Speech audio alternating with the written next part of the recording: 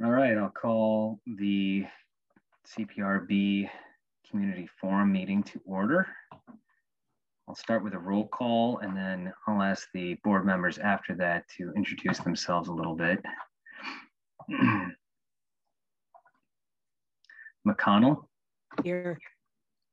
McDaniel.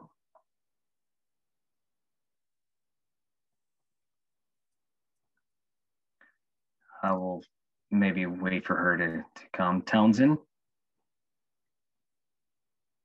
You're on mute. Orville, if you could please turn that on. Present. Great. Nichols.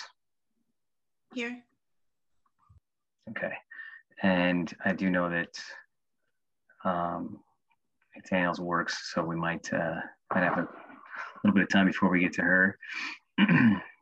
We'll do the introduction of the board members. I'll start with myself. I am David Selmer. I'm the chair.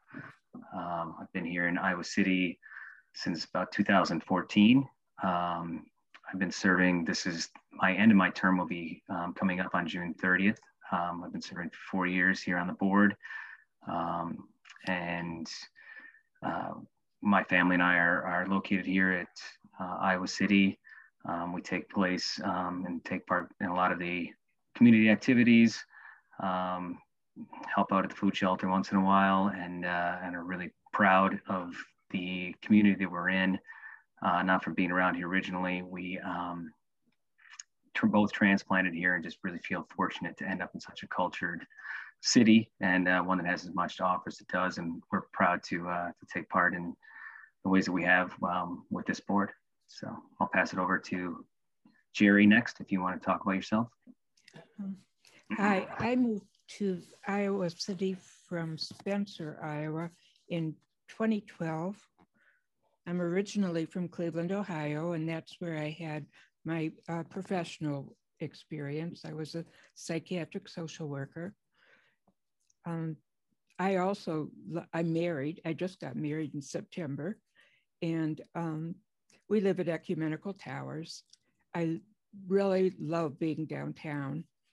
It's since quarantine, it was real quiet last year, but I'm anxious for the festivities to start again because all I have to do is walk half a block.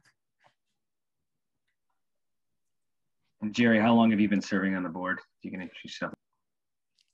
I just started in June, I think, June of 2020.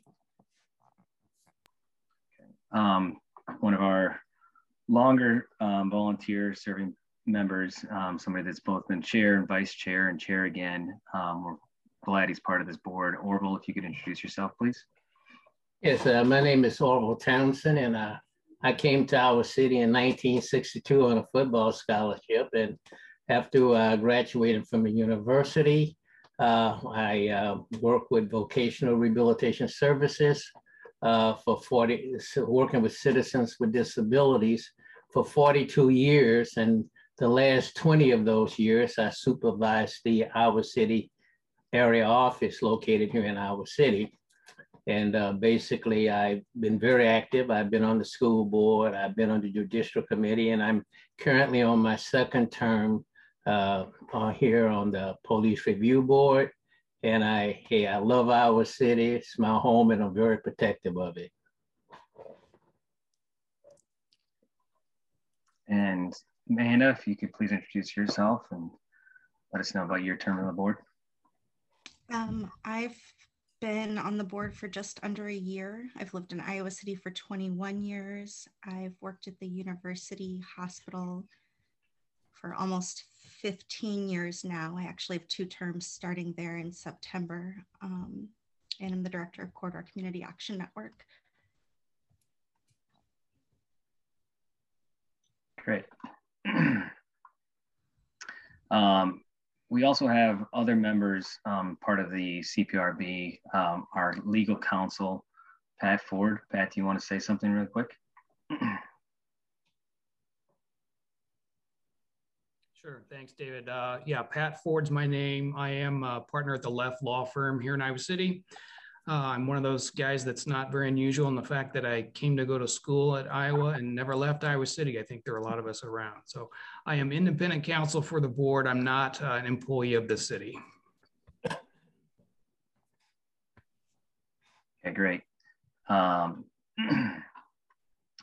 For those of you that aren't familiar with the CPRB, I'll now give a small summary of what it is that the board is responsible for.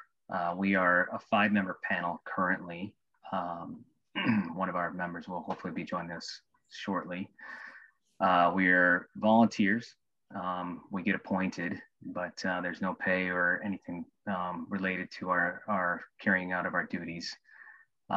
We were established basically to provide a complaint process into claims of Iowa City police misconduct.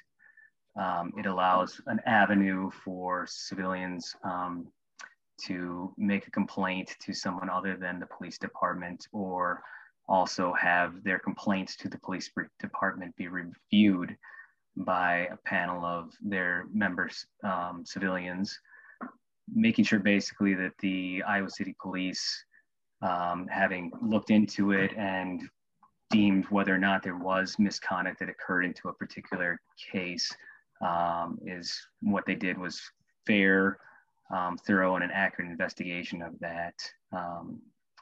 The chief of police or the city manager would be the ones that would make a final determination as to whether or not misconduct took place and how to carry that out. We would review that after they filed a report with us and decide whether or not, again, that we thought that was fair, thorough, and accurate. A complaint to the board is basically just an allegation of misconduct against a police officer. As far as the ultimate disposition and discipline presently, that lies exclusively with the chief of police and the city manager. Ours is more just as to opine whether or not the investigation was thorough and whether or not the misconduct occurred and took place. Besides that, we review police policies, procedures, and practices. There is an independent auditor that helps look into the policies and the compliance already in place for the Iowa City Police Department. And as a consequence, they are reviewing a lot of the policies, and we are on that same schedule where we review them for the changes. Our power is basically just to recommend modifications to them. We make certain recommendations to the chief or to the city council, and we hope that some of those get enacted. It's usually a back and forth dialogue exchange with the chief of police to try to align our interests and explain why we want certain changes of policies. We are not a court of law. We're not supposed to be a substitute for any form of legal action against the police department or the city. People can still file civil claims in court against those officers. And we're only limited to civil administrative review powers. We have no power or authority over any criminal matters, or, like I said before, any kind of police discipline. We are merely just supposed to be reviewing and kind of sounding the alarm, shining a bright light on areas that we think need attention. And we do that by presently filing a public report. All of our reports you can review online. And every year we publish the number of sustained complaints or non-sustained complaints, so you can track that. Other things that we do presently that we've been expanding some of our oversight would include going into certain types of excessive force matters and looking into whether or not those were things that we want to examine more closely, or if there's any policies or trends that we can glean from the information that is shared with us on a regular basis, then we can open up some of those complaints ourselves. When we do have a chance to review a complaint, we can set several levels of review.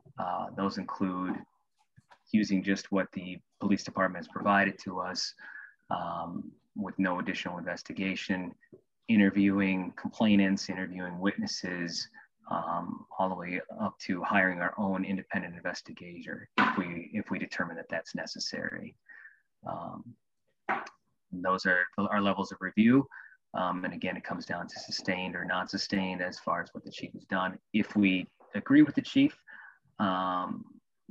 then that's basically what our report consists of, and it stays there. Recently, we have amended our ordinance so that if we disagree with the chief of police or the city manager, we have a chance to meet with them and see if we can't get them to, if we can't align our decisions and try and talk through why we have a discrepancy in how we viewed this action. And then again, we would include that in our report. So that's a little bit of a thorough explanation of who we are and what we do. I'm one of the members that serves a 4-year term, as I said before. And if you want to file or review for more of what we are or who we are, I'd encourage you to go to icgov.org, or just type in Community Police Review Board of Iowa City, and you should have access therein to our webpage that has a lot of our updates on public meetings, agendas, contact information, as well as more information about the board members and some of our duties again, as well as our bylaws, which is where our powers come from, our standing operating procedures, and any of our forum summaries or public complaint reports, as well as annual reports, are all provided to you in those areas.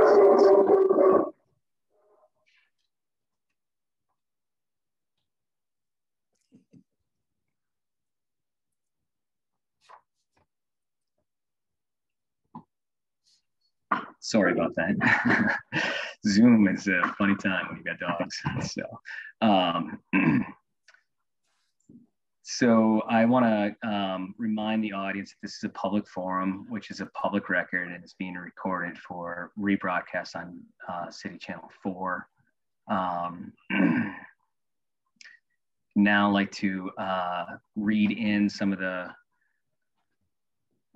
correspondences. So we received a couple correspondences related to this forum that I'd like to about. If you can bear with me 1 second here.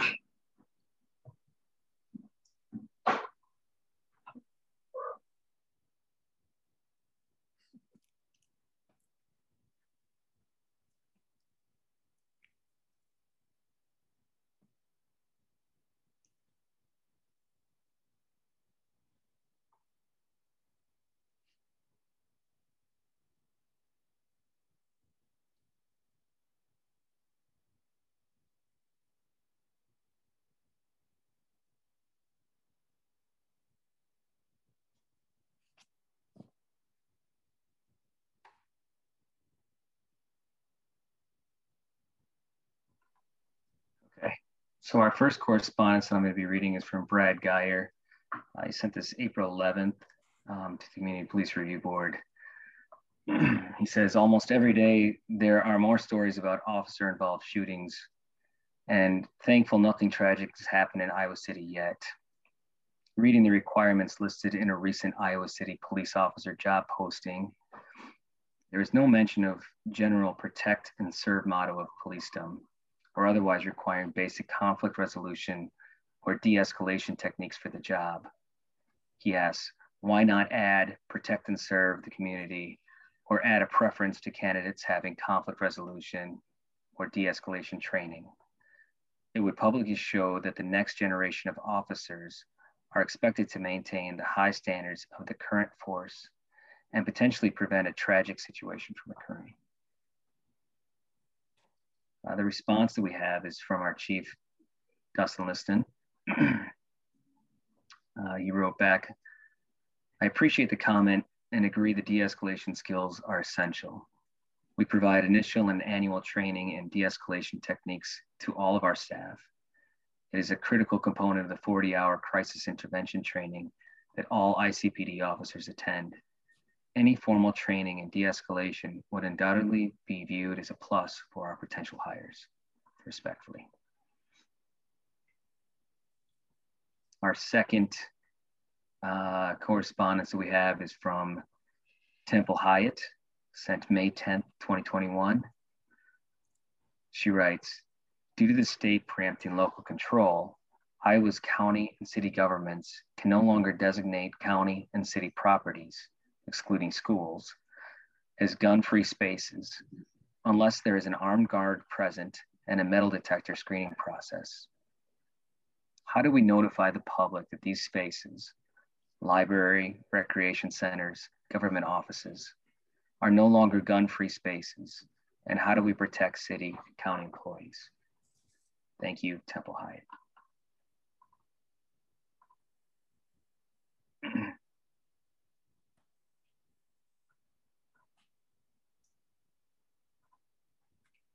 Can I have a motion to accept the correspondence? So move. Moved by Townsend. Can I get a second? Second. Seconded by McConnell. All those in favor, say aye. Aye. Aye. All those opposed, say nay. Okay, the ayes have it. Before we go on to item number 4, meet the police chief. Does anybody want to address Chief, you otherwise, that final correspondence?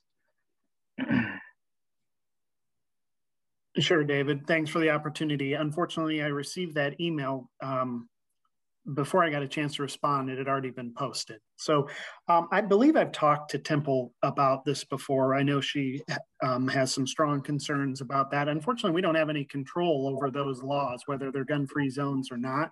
We just, our job is to enforce the current laws that are on the book, and we'll do everything we can. As far as how do we notify people that those facilities are no longer weapons-free or gun-free zones, we don't. I think that would be on the whoever's managing that facility to do that. But I had this conversation, I think, at the last CPR meeting about the, we certainly have to address the gun culture in Iowa. The laws, you no longer need a license to carry anymore. So that's something that's certainly something we are concerned with, and we just have to make sure we're enforcing current laws to the best of our ability to protect the people. Great. Does anybody else want to comment on that correspondence? Okay. Then without further ado, I'm going to introduce Chief Liston. If you would kindly go and tell us more about your background and how it is that we came lucky enough to have you as our chief here in Iowa City, that would be great. Thanks again, David.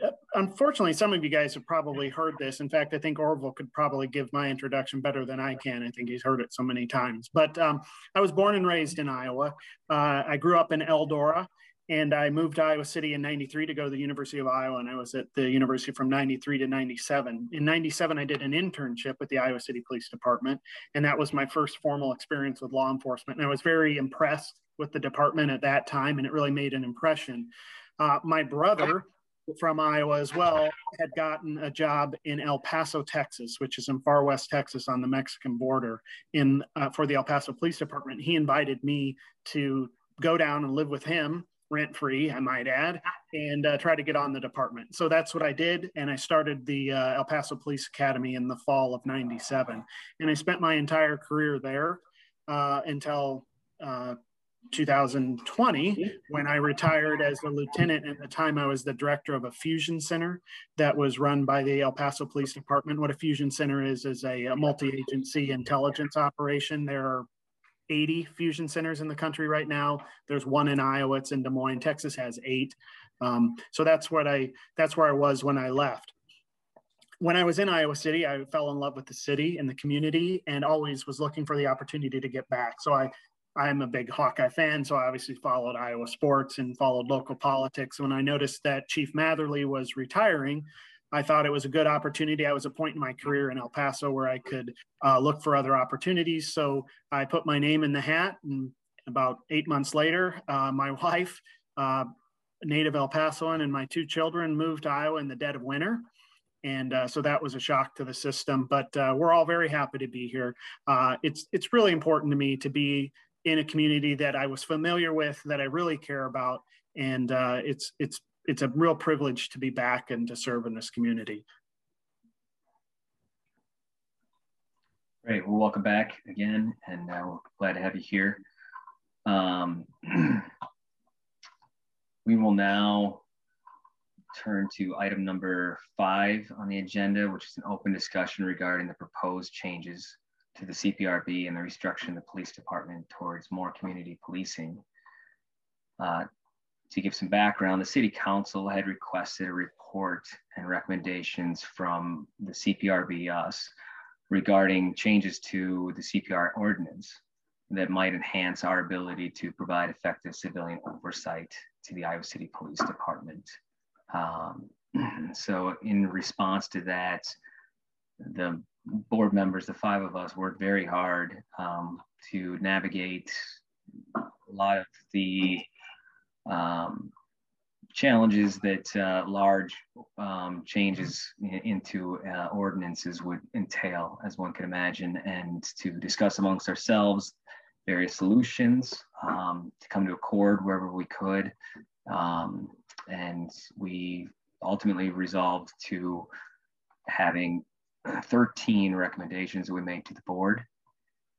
I will go through them very quickly in summary form, just to familiarize people with what they are and kind of give an update on the status of where those are.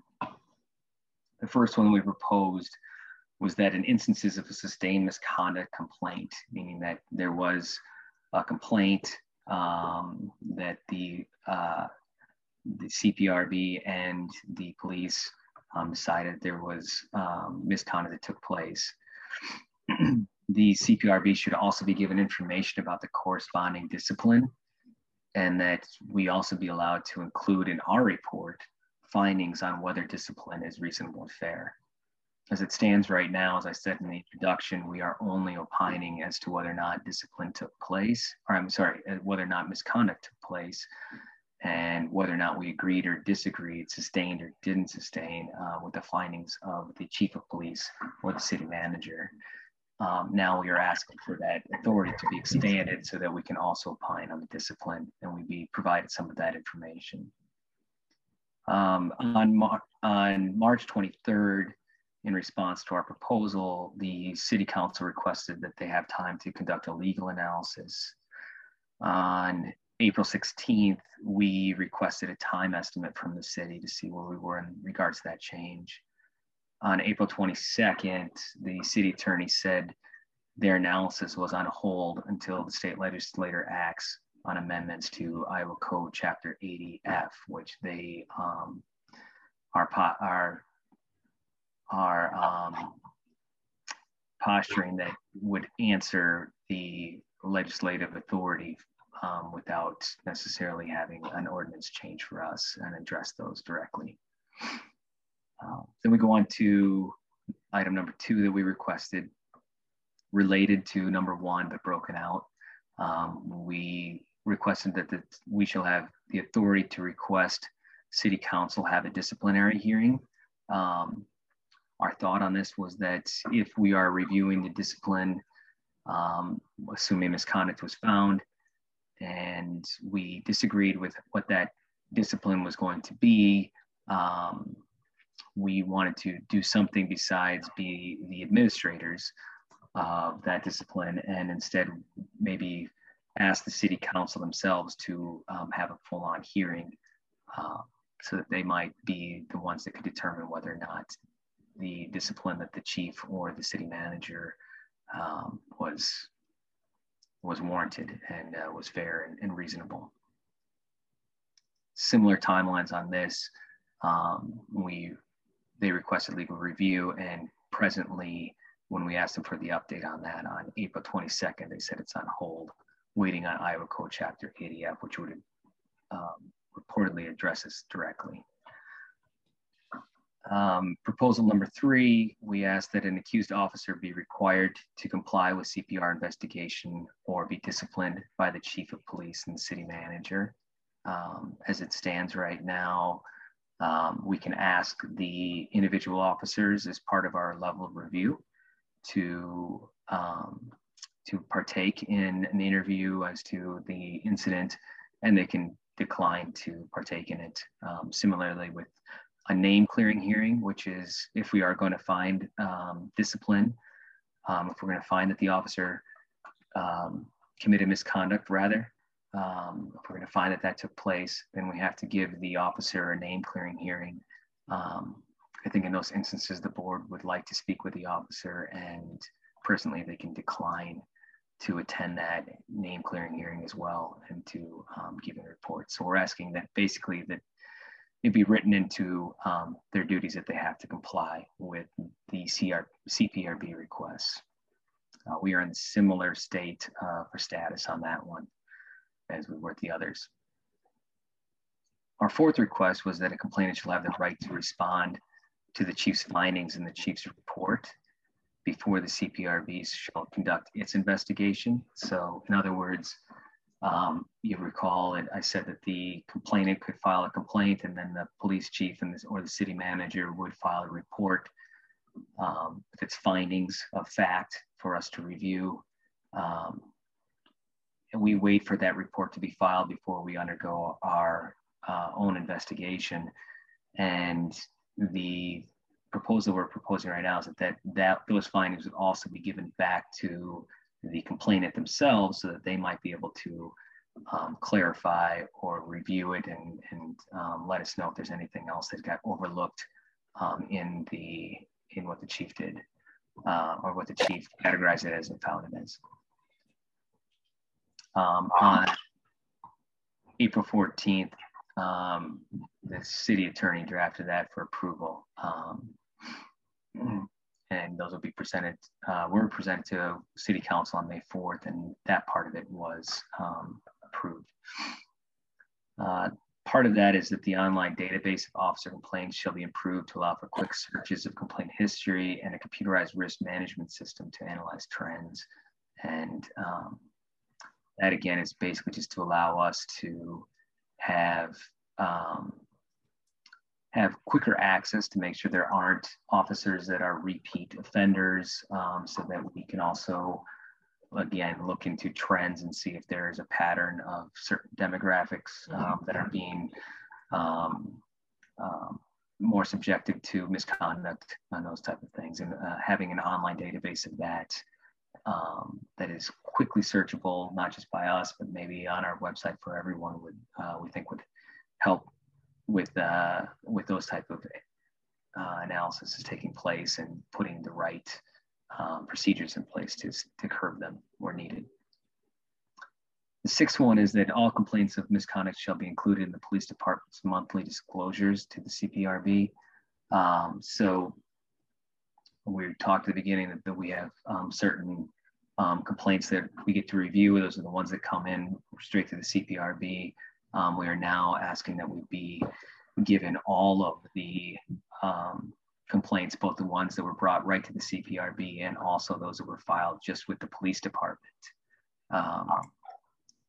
The chief, upon hearing this request, agreed to it, and so we are already moving forward with that one since April. The 7th one that we asked for was that the CPRB should be provided with additional information in the police department quarterly reports to review for certain trends. Again, some of the things that we were looking for on this had to do with the number of arrests and the type of arrests, the type of stops, dealing mostly with demographics, following racial trends and those type of concerns that we have. This one, like the other one, was discussed with the chief, and the chief agreed to it, and so we are already implementing that since April.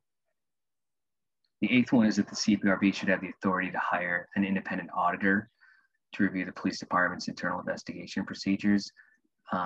we assigned this to a task to a subcommittee. What we were looking for was basically for us to have someone come in and analyze all of the policies and whether or not the policies were written fairly and accurately, and or compliance with them was being conducted fairly and accurately. Upon closer inspections, we have learned, the CPRB did, that the auditing system within or an independent auditor that exists already is already effective, and we are very satisfied with the independence of that auditor, and we are withdrawing that request for additional authority. The ninth one is that the CPRB shall be provided city funding to promote awareness of the CPRB and enhance accessibility to its services. We're looking for various things here, including just more advertising, letting more people in the community know who we are, what we're doing, and to try and explain some of our roles within the community. Also looking to, relatedly, item number 10, access to a lawyer and social worker, some with medical professional trauma awareness training to kind of assist complainants throughout the complaint process, whether it be filling out appropriate forms or just to handle some of the stress and trauma that it equates itself with going through something, a perceived complaint, whether it be something that might be sustained or not. So that was something that we wanted to bring through. We have asked that one, and City Council requested legal review on that. We are on hold for all those until Iowa Code Chapter 80F. But the city also asked us for a proposed budget on that, trying to work with us on it. And we have developed into subcommittees to try to solicit to various organizations within the community to see if they would take up this task, and also what their financing would look like for such services that they might provide. We've got 3 more to get through, so I'm sorry if this is a little bit boring. The 11th one is the expand the membership of the CPRB from 5 to 7 or 9 members. What we wanted to do there is put an emphasis on minority representation, and also a representation from a current or former member of the police, or a police policy expert. I think it can't be understated that we are volunteers that have some training that we take on through here voluntarily at times, but a lot of times we are not professional. Obviously, we're not trained with all of the police procedures or personnel. Having a police policy expert or a current or former member of the police on here to help assist us with that, besides just the chief, who has always allowed us to ask him various questions and give him responses on what the policy is and why it's in that place, and try and give us a police perspective from it would be essential. And obviously the minority representation in like of today's society, we want as much of that involvement as we can from minorities, so we can get their perspective, make sure that their interests are being fairly represented in our community review here. That one is being passed by the city attorney. I would say on that one that, especially in recent times, it has been very laborious for our members, and we spend hours and hours on a lot of these issues that have come up, including what we're going over right now. We are restricted a little bit on our 5 members to only meeting as a quorum, or not meeting as a quorum, which means that we only get subcommittees of 2 people, and then we have to re-report. So having 7 or 9 members is actually really fruitful in the sense that we could have larger subcommittees and a lot more meetings without having the quorum requirements in place. The last 2, the 12th one is that the CPRB complainants should be permitted, whether they're filed anonymously or through third persons, so long as there is sufficient knowledge of the underlying circumstances. What we're looking for there is basically the fear of retaliation I think can be present, and we don't want people to feel as if by coming forward that they're going to feel some of that retaliation, or maybe it's too personal for them, so they don't want their names on there. And we do as best we can to protect both the identities of the officers and the individuals alike. But we feel that, so in some cases, filing something anonymously there's good justification for that, and we should permit it, with the exception of they have to prove that there is sufficient knowledge, personal knowledge of the underlying circumstances, which is kind of a safeguard check against frivolous cases being filed. That one was requested legal review by the City Council in March. We requested a time estimate, and it was told to us that it would be dependent on legislator acts on amendments to Iowa Code Chapter 80F. The last one is simply a statute of limitations extension. As it stands right now, there's 90 days after the date of the alleged misconduct for a person to file a complaint. We just wanted that bumped to 180 days, and that was approved after the May 4th, 2021 presentation. So that's where we stand right now. A lot of thought and consideration went into each of these, and we'd be happy to answer questions about why we implemented those or made those requests, and maybe didn't make others or drew the lines where we drew them.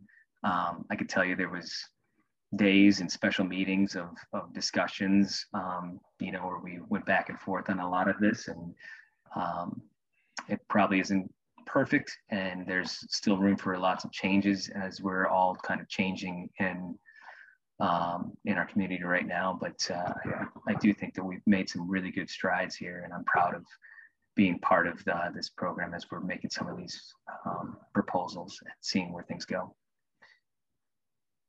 And so with that, we'll have public discussion with us. I'll ask if you are participating on Zoom from your computer, you can use the raise your hand button and you will be called on to speak.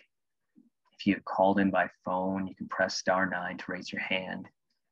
We'd ask that you limit your comments to 3 to 5 minutes, depending on how many people we have. We might be able to take additional comments if it wraps up rather soon. When you do comment, please state your first and last name, and please remember that we are being broadcast on television, being recorded. This time I'll turn it over to the public. Okay, first speaker is going to be Temple Hyatt.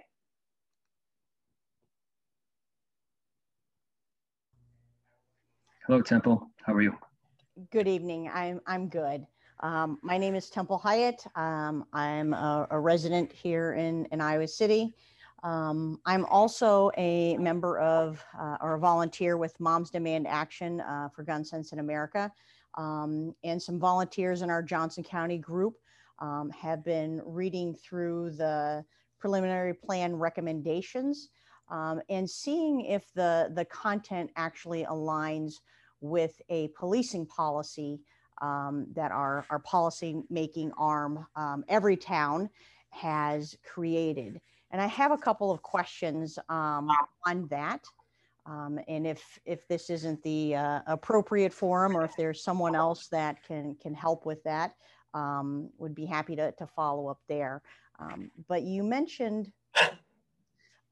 tracking some more demographics with regard to use of force. And one of the things that they want to make sure with the data that's being tracked is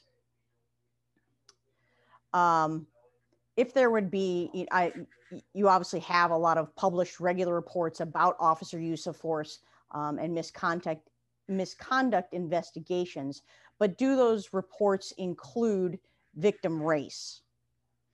And I don't recall seeing a column for that data, and just wanted to see if that was going to be part of the database that you referred to earlier that was going to be created. And then also in just reading through some of the information about the reporting, again, just seeing if this aligns with the Everytown policing policy, do the reports of shootings and other use of force incidents actually get reported to the FBI?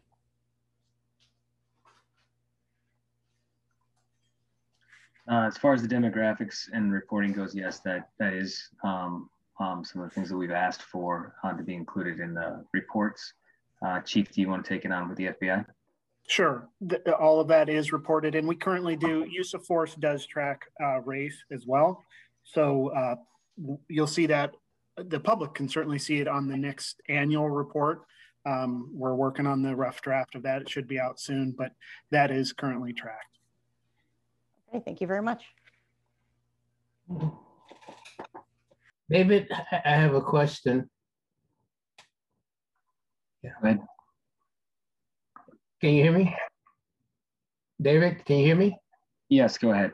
I have a question. We did in our recommendation, one of the deals was that the information not only be made available, that we collect, not only be available to the board, but we were talking about creating a cloud so that public would have access to it too. You know, where are we with that?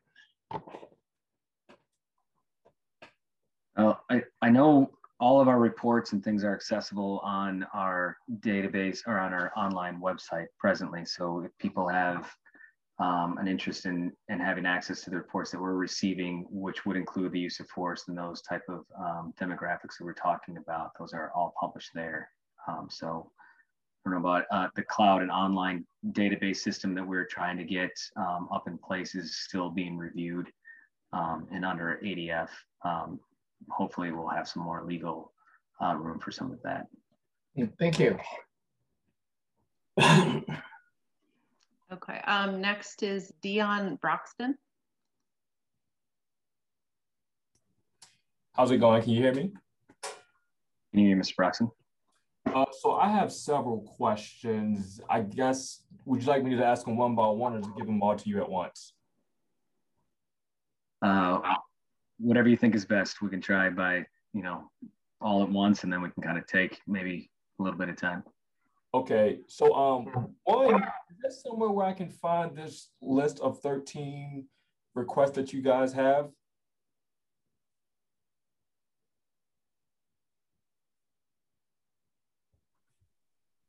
I believe those are on our online website. If they're not, we will make those available to you. I looked, I couldn't find it, I'm sorry. Of those 13 requests that you guys have, what are some of that are your priorities right now? I did hear that some of them are approved, like extending the 90 days of an accused action to 180. Can you just tell me about some of those that are your priorities? They're all priorities. I agree, Orville. They're all priorities, and we had originally about 25 or 26. I think that we kind of culled down, and most of what we were looking for are all right now on all 13. Each one of them are important for various reasons, and we think would improve and enhance the system. You know, certainly, I think I would let the board members speak for themselves, but for me, it would be having some review of the discipline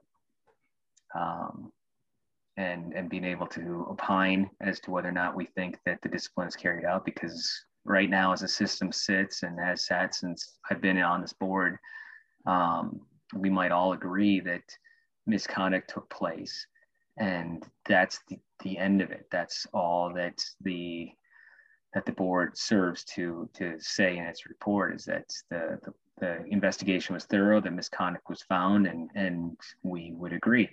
But we have no idea if the discipline resulting is, you know, a one day, you know, administrative leave or if it's termination, and we don't get access or privy to any of that information. And that's not, that's right now prohibited by law.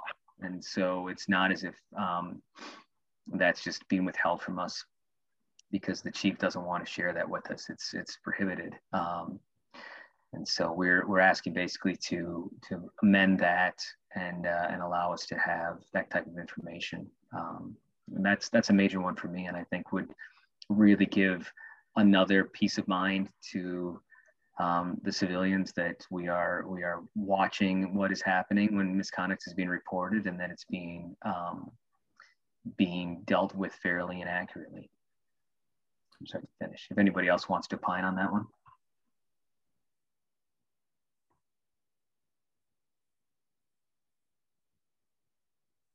I'll throw out my second question if no one else wants to chime in.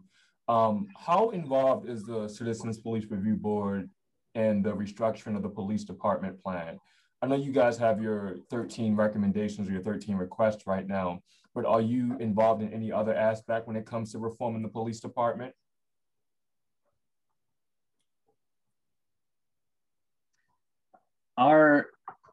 What we do that's kind of related to that, and we're not, I would say we are limited only by what our ordinance allows us to do, which again allows us to review complaints and also review policies that are in place and make recommendations on those policies as to how to change them. We also do an oversight review of general trends like we discussed. And outside of those three things, we don't really have any powers. But kind of related to your question, we do have that power to make recommendations to policies. And so we're reviewing those constantly on every meeting and making various suggestions and having exchanges with the chief of police as to whether or not we think that those are aligned with our community goals and values, and whether or not there's room for improvement and some other changes that we can make.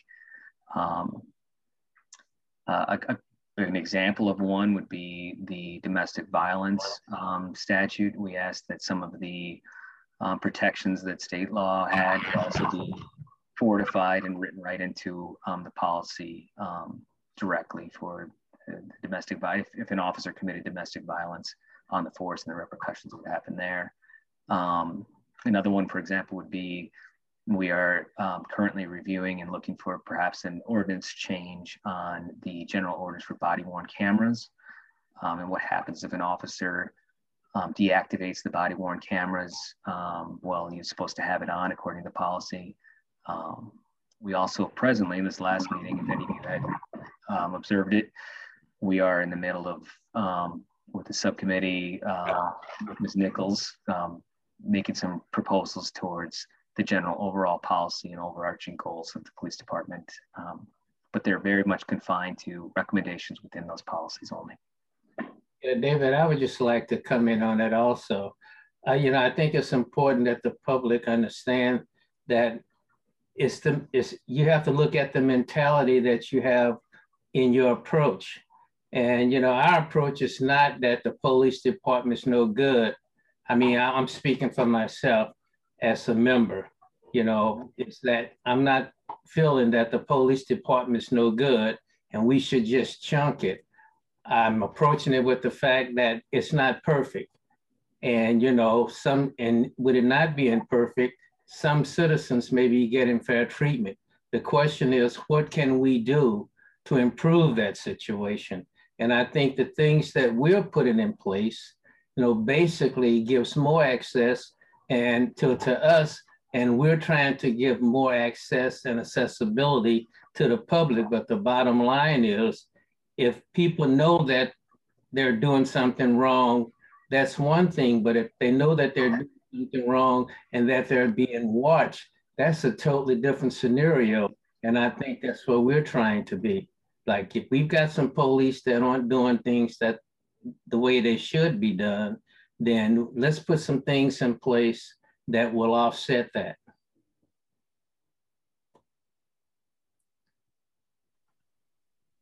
I have one more question, then I'll shut up. This is for the chief.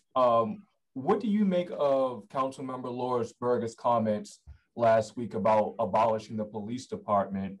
And what has it, I know you only started in January, but just how caught up are you with all these changes that are going on, and what are you optimistic about, maybe pessimistic about? Well, I try to avoid commenting directly on individual comments from council members, but I will say I had a conversation with Councilor Burgess before she published her editorial, and I am optimistic about a lot of things. One of the things I'm optimistic about is the support from the community. We've seen a great deal of support. And listen, my eyes are wide open. We know no police department is perfect, but I'm proud of the Iowa City Police Department. I think we've been ahead of the curve for a long time. This board is an example of that. This isn't common in most cities. So that's what I'm optimistic about. And I'm optimistic about the community. I know it's a very engaged community. You can see the number of attendees at this forum. That gives me optimism that people really care about the police department and care about the community and want to make positive changes that impact everyone.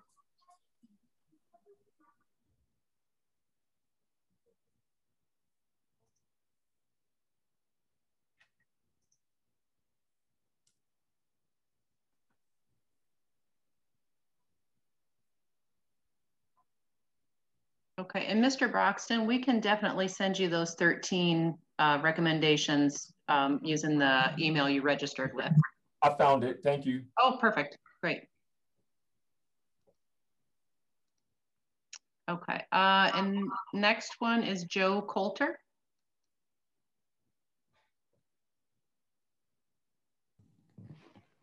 Yes, I want to begin by saying how much good the CPRB has done. You're working very well. Also, I've had over the years considerable contact with the police department in a positive way in terms of their being sensitive to issues in the community. But I do want to raise several issues that I think the CPRB, as well as others, such as the Human Rights Commission and other community organizations, should look into. These are three issues. One is qualified immunity. People need to understand what that means.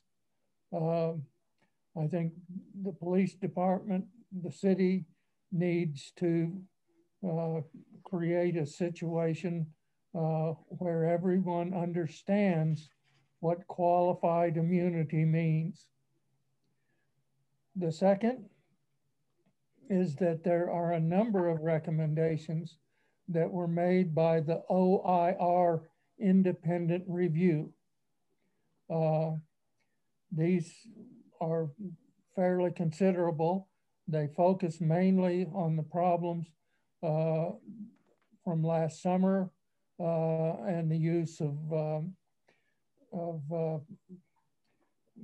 tear gas and other means to break up the demonstrations that were taking place.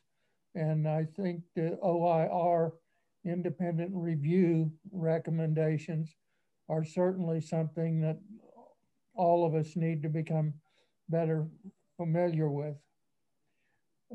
Finally, there's the city manager's plan for enhancing the community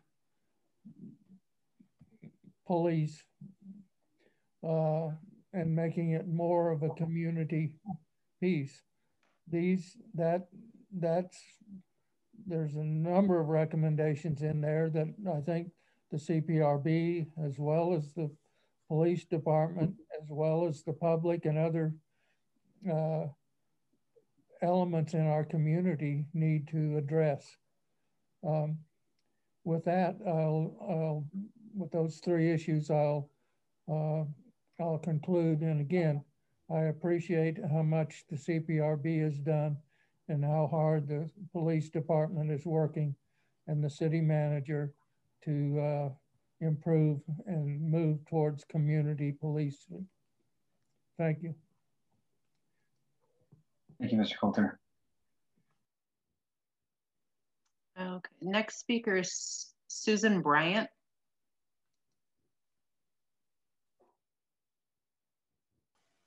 Hello, my name is Susan Bryant. I'm a resident of the east side of Iowa City. I'm also a volunteer with Moms Demand Action. I have two areas of questions, please. One is the responsibility of the CPRB for either recommending or reviewing policy and procedures of the police department.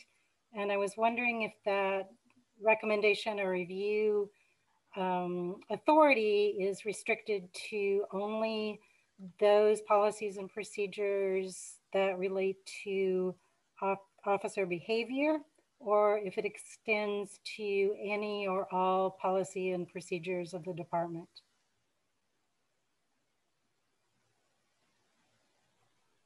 That's a good question.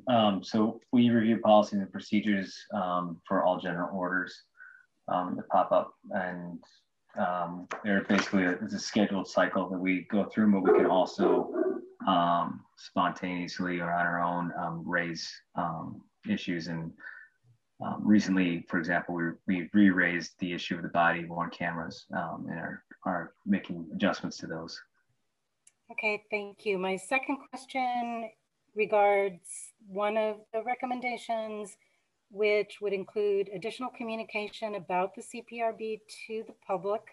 And I was wondering if there are, or is any kind of communication plan that has been developed for that recommendation, and would like to suggest or recommend that some kind of tracking system be posted online for the status of the recommendations, so the public knows which recommendations are still pending and why, which recommendations have been accepted.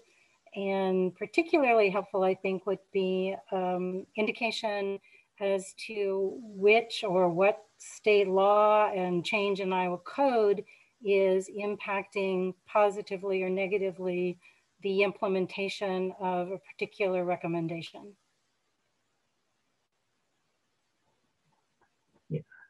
David, in response to that question, that seems like that's the information or report that the city council should release.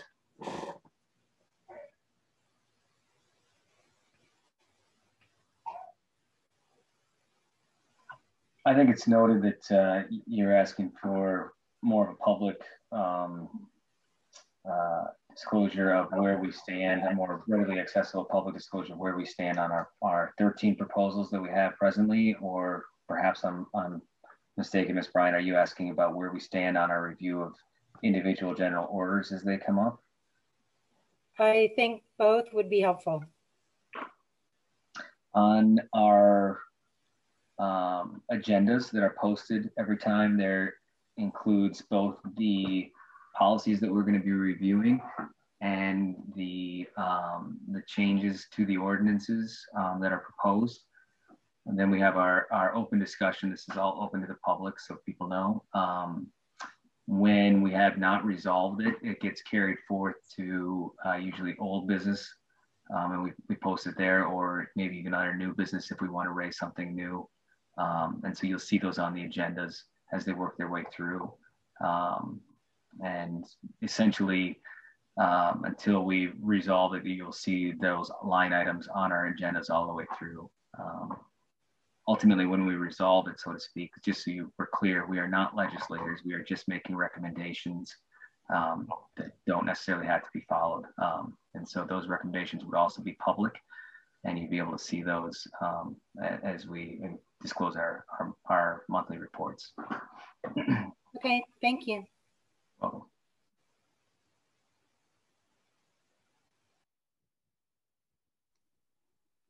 Okay, and then let's see, Dan Cobble. Hi, can you hear me? Hello? We can, Mr. Cobble. Hello, how are you? Hi, I'm okay. I have one thing that I would like to comment on. I was just wondering about the relationship between the Iowa City Police Department and the Iowa State Patrol.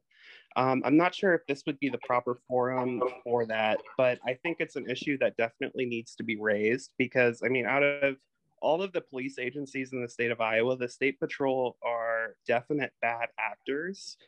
You can see that from the June 3rd tear gassing to June 6th, when the protesters who were trying to march on the interstate were told that they were going to be sent home in coffins. And as can be seen from the tear gassing on June 3rd, the State Patrol were clearly behind that, and they didn't partake in the inquiry into that. And so I would just like to know what's being done to make sure that the Iowa City Police Department is not aiding the State Patrol in the terrible things that they're doing. So that's my comment and question. Thank you. Chief, do you want to handle that one? Sure. As most of us are aware, the Iowa State Patrol has jurisdiction statewide, and that includes the city of Iowa City. So whenever there's an incident similar to what there was during the summer, there's usually a unified command where leaders from all the agencies or supervisors from all the agencies get together and try to make decisions as a unified group. And then the final decision depends on who has overall authority. And as you guys know, the State Patrol has the authority over the interstate. So they're probably going to be the ones making that decision. And then it's up to the rest of the unified command to work with them and figure out the best way that we can accomplish the mission. So all of that was covered in the OIR report. And as Dan mentioned, for whatever reason, State Patrol didn't participate in that, but the other agencies in the community did.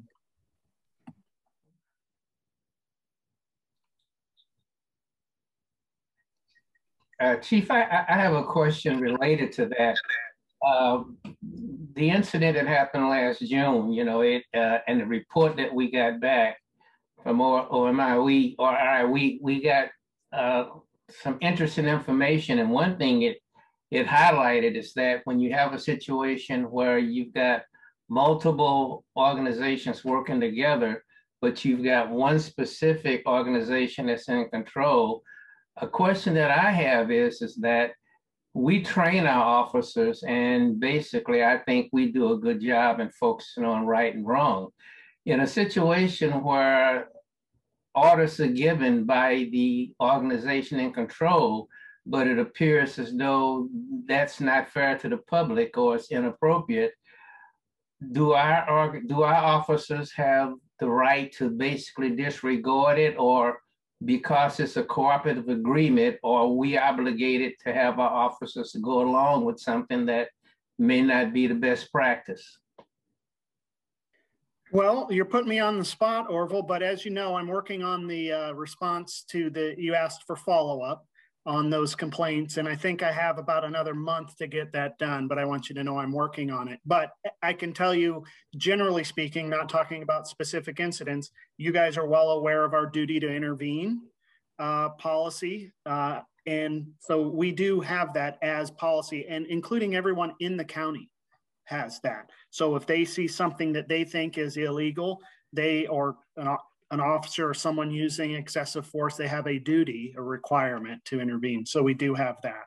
But as far as the June 3rd specifics, still working on that, and we'll have them for you at the end of next month. Okay, thank you.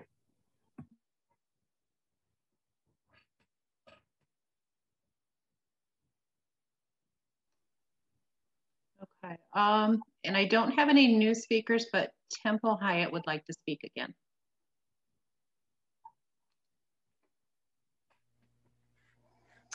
Hi, I just had a couple of follow-up questions regarding the personnel early warning system.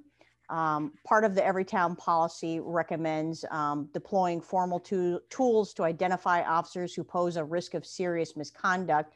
and encourage counseling, retraining, reassignment, or intensive supervision.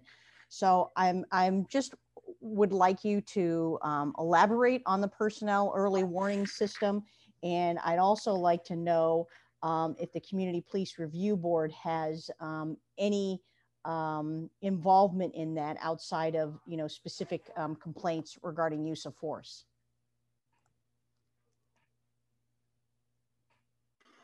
Well, that's a good topic, Temple. Thanks for bringing that up. One of the things that we do, and that's partly through our accreditation unit, which was the organization, it's an organization called CALEA, and they are the outfit that Chair Selmer had mentioned as our outside auditor, and they make sure our policies are in line, and that we are following the policies. And that's one of them, the early warning system, that we have to create a report.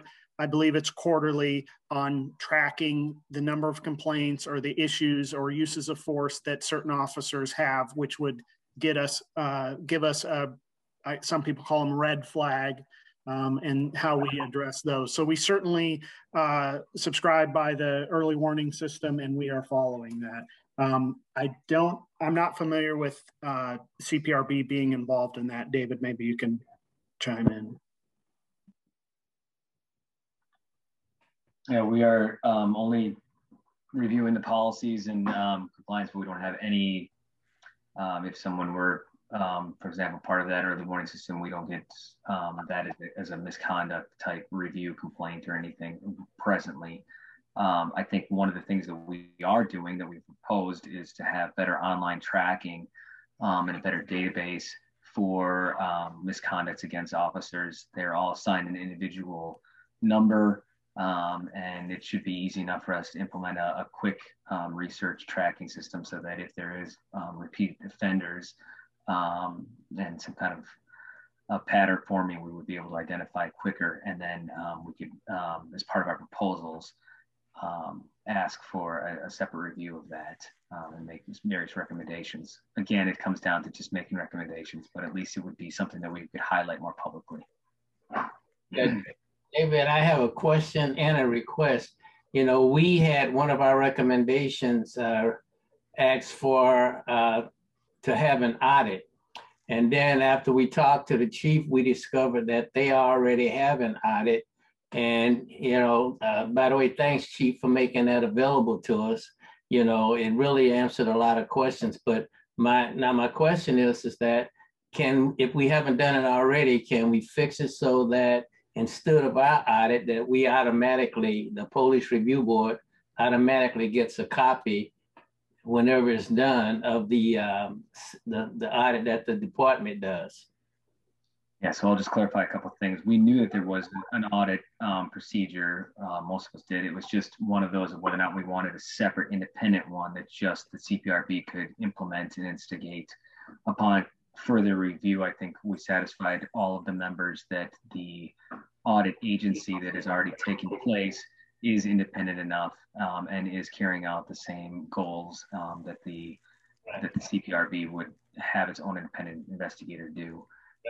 We spoke with the chief of police and he's already agreed to disclose that. It has made those disclosures to us of that annual auditing report. And so we have that present.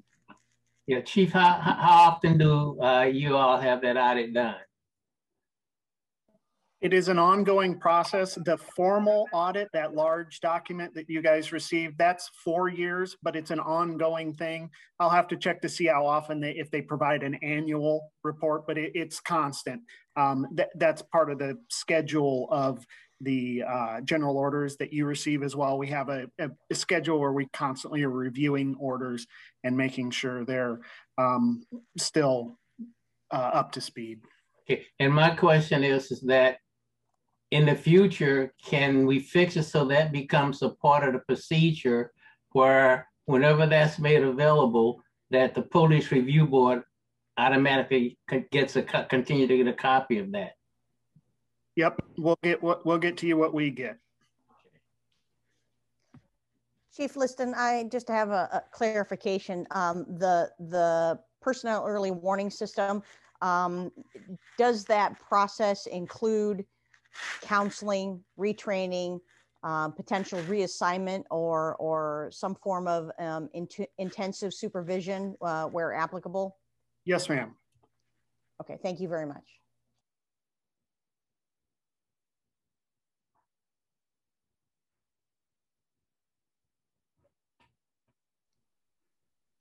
Okay, Susan Bryant would like to speak again.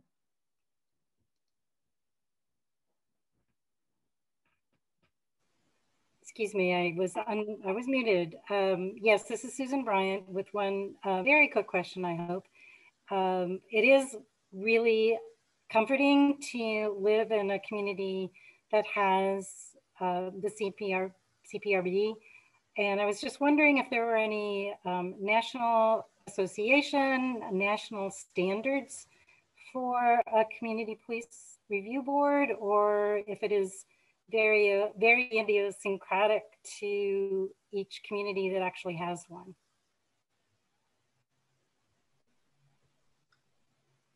I have not been able to find anything like that. I've looked a little bit. I think it's very individualized. Okay, thank you.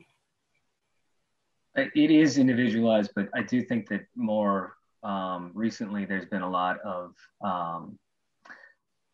suggestions and organizations that are stepping forth and making proposals, and we've all kind of relied on some of those, mostly through internet searches and others, including looking into other cities like Cedar Rapids and their quest for developing a community police review board. So I think that there is some of those that are accessible. I certainly relied on them and some of their suggestions when we were all debating what we wanted to propose for our own enhancements and how to increase our own oversight here.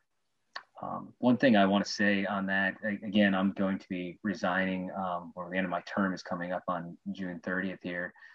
And it's been a pretty remarkable change, I feel like, with the community involvement here, and even the idea that the CPRB is going to start getting some more of its authority. Throughout my term anyway, I was always comforted by this board and what we did.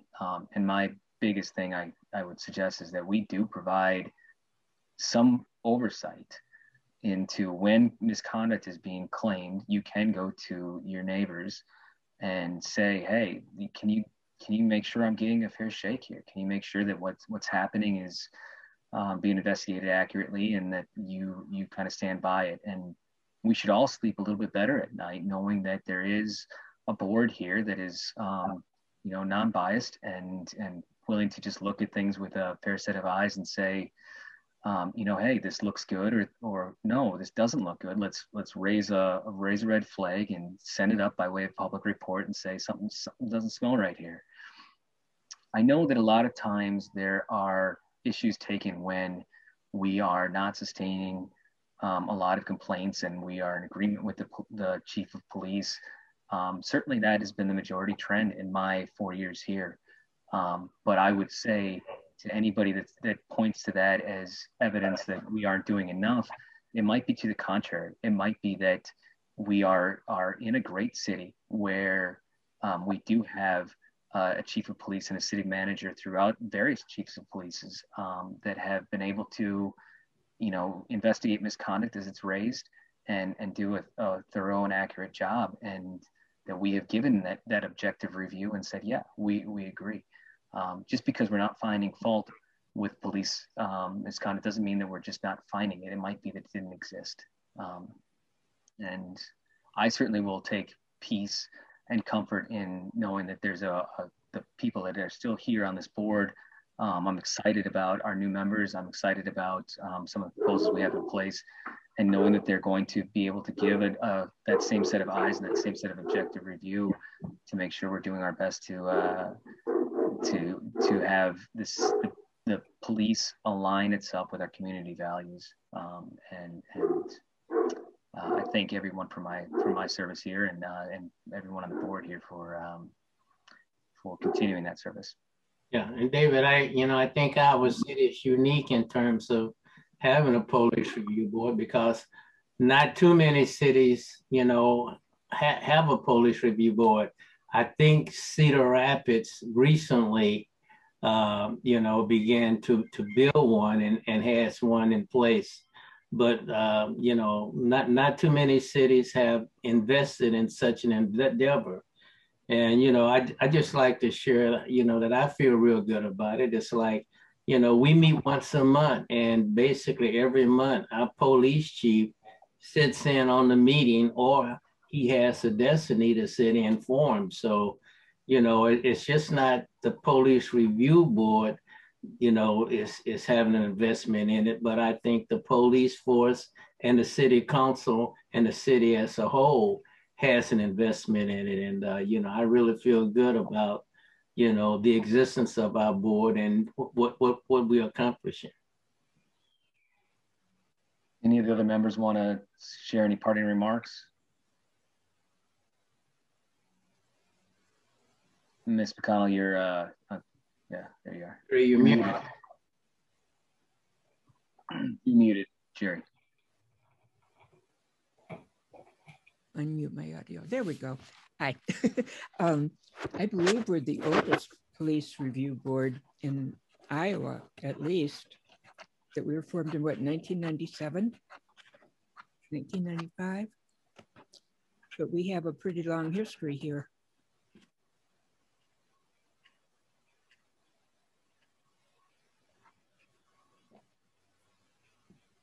Yeah, okay.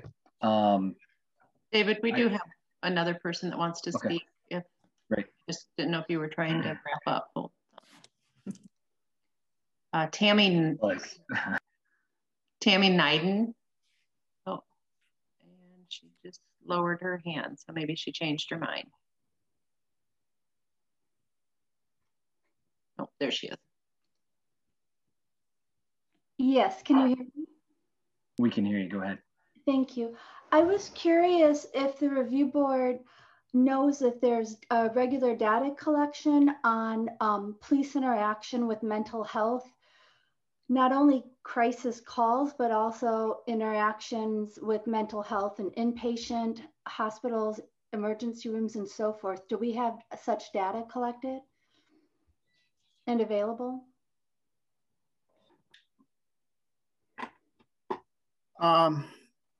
There's probably someone on this call who could actually answer that better than me. Kelly, would you be able to let David Schwint speak? Because if we have that data, he would have it. I think there are some issues with gathering that data. I know David's working on projects involving that, but there are certain things that some of it might not be as simple as it sounds. We just might not know what do we consider a mental crisis and not, but maybe David can speak to that. Hi, this is Dave Schwinn. I just want to confirm you can hear me with this unmute. Yeah. Okay. We do have limited collection right now on behavioral health calls for service outside of care facilities. It's not routine for us to be called into facilities, you mentioned, for mental health calls for service. Moving forward, as part of the city manager's recommendations, we are looking to implement more robust tracking of crisis calls for service with a number of data points, including demographics, type of crisis, what the response was, if the criminal justice system is utilized, why that was utilized in lieu of other services such as mental health services that are available in the area and such. So limited collection right now, just because traditional law enforcement systems aren't designed to collect that type of information. So we're trying to kind of come up with a new reporting system and lead the way in that type of collection so we can better understand that moving forward. As you work on that, is it possible to add, I know it may not be happening as often, but it does happen. Is it possible to add emergency calls where police are called into residential, ER, or inpatient? If it is a crisis call for service or a call for service where officers utilize their crisis intervention skills, with the new reporting system we will be implementing, all of those will be tracked as well moving forward. Great, thanks. And that would include schools as well, I'm assuming. Yeah, regardless of the physical location of the call for service, that data will be tracked because it's more on the behaviors that create the call for service and nothing more about where it actually happens. Yeah. Oh, so that wouldn't be captured in the data that was a call from school or a call from a hospital. Yes, whether the officer responds to a city park or a hospital or a group facility, this report would be completed and collect that information. Okay, thank you. Yeah, David, I would just like to add a comment related to that.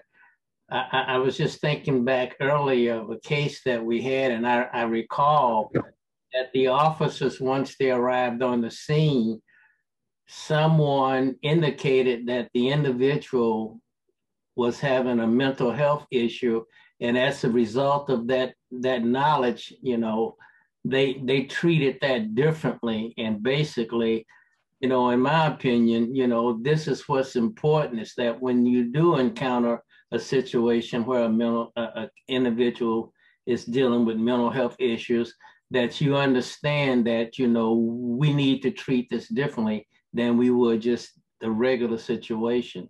So I think basically, you know, our officers, you know, pick up on that and give a different level of services. And I think that's important.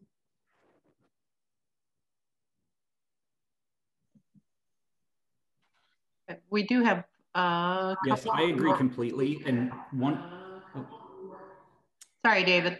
Oh, that's okay. I just wanted to add there, I agree completely. One of the things that went right in that situation you described is there was an officer on scene that recognized that there was or had knowledge that there was a mental health issue there. The reporting system that we're working to implement would help that make that information available, even if one of the officers on scene didn't have previous experience with that individual. So more making that information proactively available to officers responding to an individual in the future that crisis situation may be the cause of future calls for service, so they can take that information into consideration on how to handle future calls.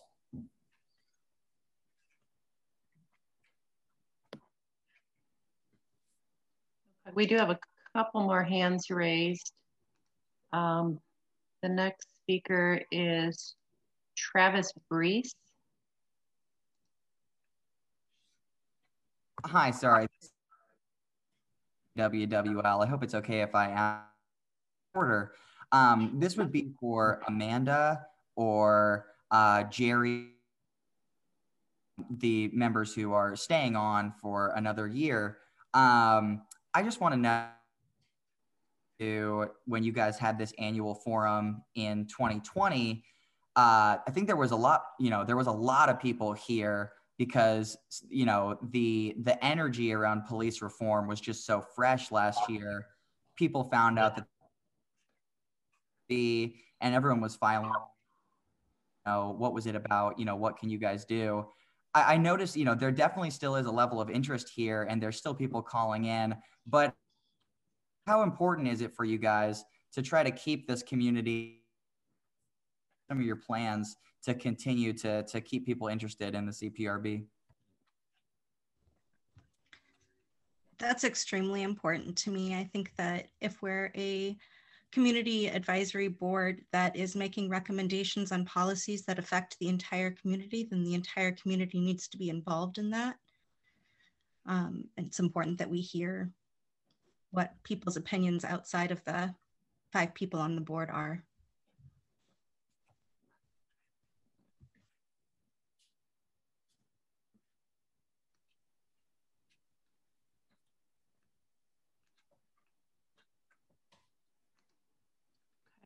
And then Joe Coulter would like to speak again.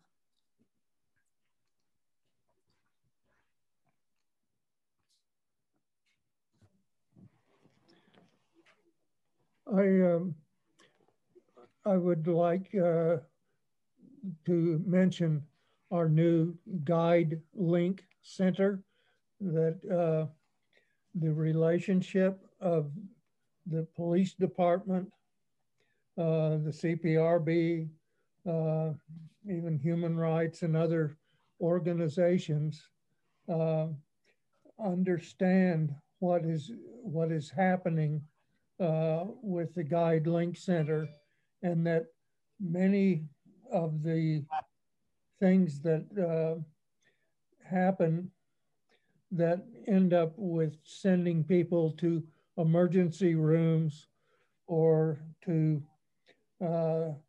some sort of shelter are really not serious police matters, but matters to make people and help people get better.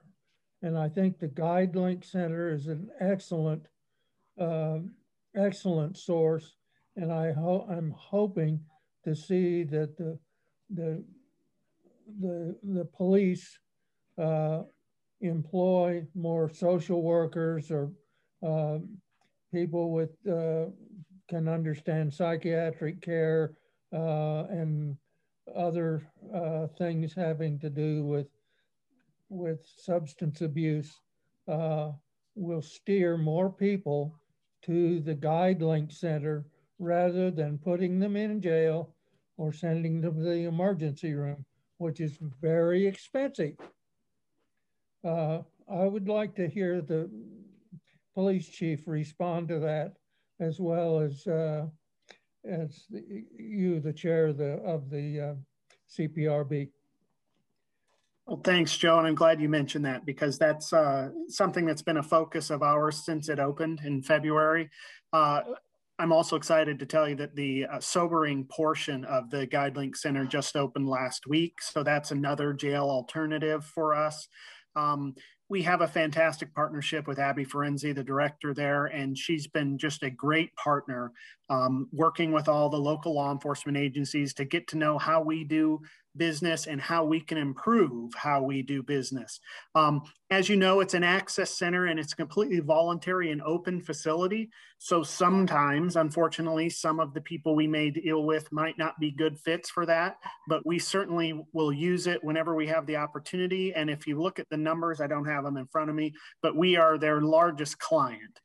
We're the ones who are referring the most patients, and we're going to continue that. And I think, as you mentioned, it's a great opportunity to get people the help they need, because as you all know, sometimes the help that we can provide as a law enforcement agency alone is not the help that someone needs to get their issues addressed, whether they be mental health or substance abuse. So that's where the Guide Link really comes in, and we are excited about that. And I think a lot of other communities will be looking towards the model that Iowa City, again, the Johnson County area has been a leader in this, and it's something we look forward to continuing.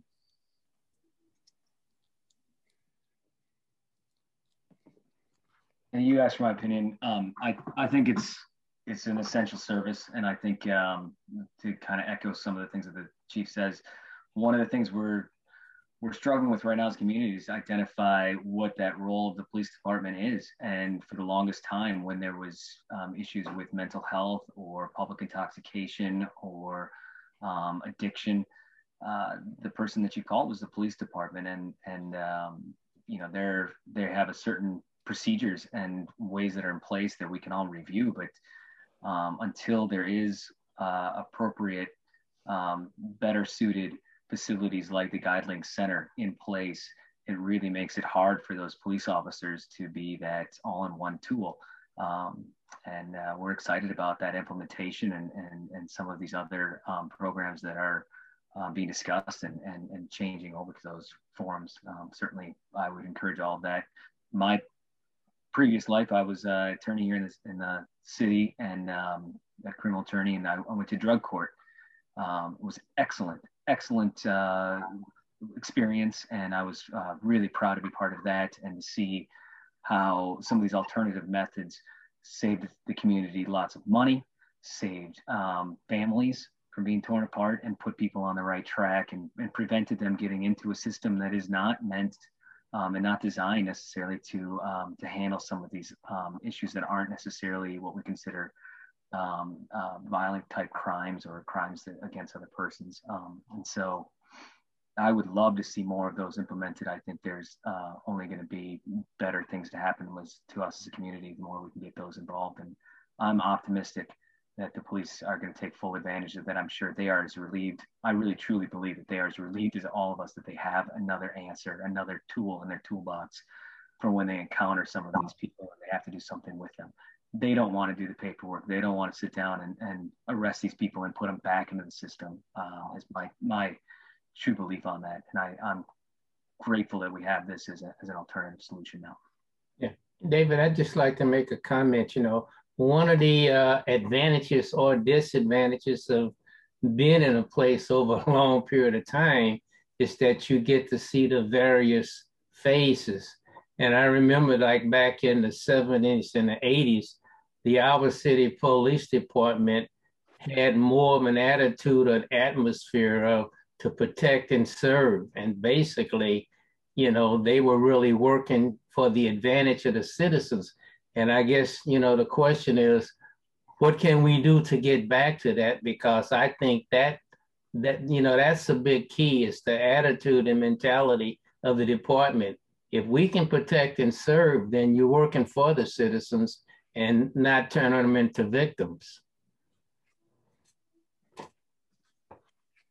Well, I certainly appreciate your experience, Orville. You've been around a while, and I appreciate that, but I'm going to have to push back a little bit. I think the department still is a protect and serve, and I watch those videos every day and watch officers bend over backwards to de-escalate, and it's a hard time to be a police officer right now, and that's fine. We signed up for the job. We go into it with eyes wide open, but that's the impression that I get from the officers in my short time here, and that's certainly my focus going forward. And I know these officers have that in the front of their mind, is to protect and serve. So I do appreciate that, but I think we are there. We're not perfect, as I mentioned earlier. We have room for improvement, and we will keep trying to improve. Not that I'm disagreeing with you, but I just want to say, when I say protect and serve, where we used to be and where we are now, I'm not saying that every officer is a negative. I'm saying that we can still protect and serve, but we have to deal with the reality that not all of our officers have that mentality. And a lot of people are talking about getting rid of the police, and my feeling is we don't need to get rid of the police. We just need to look at what is it with what we have that's not right and correct it. Agreed.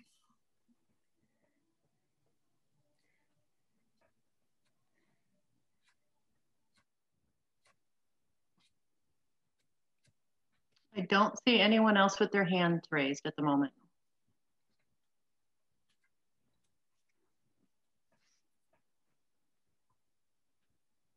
Give it just another couple more seconds in case anybody wants the last comments.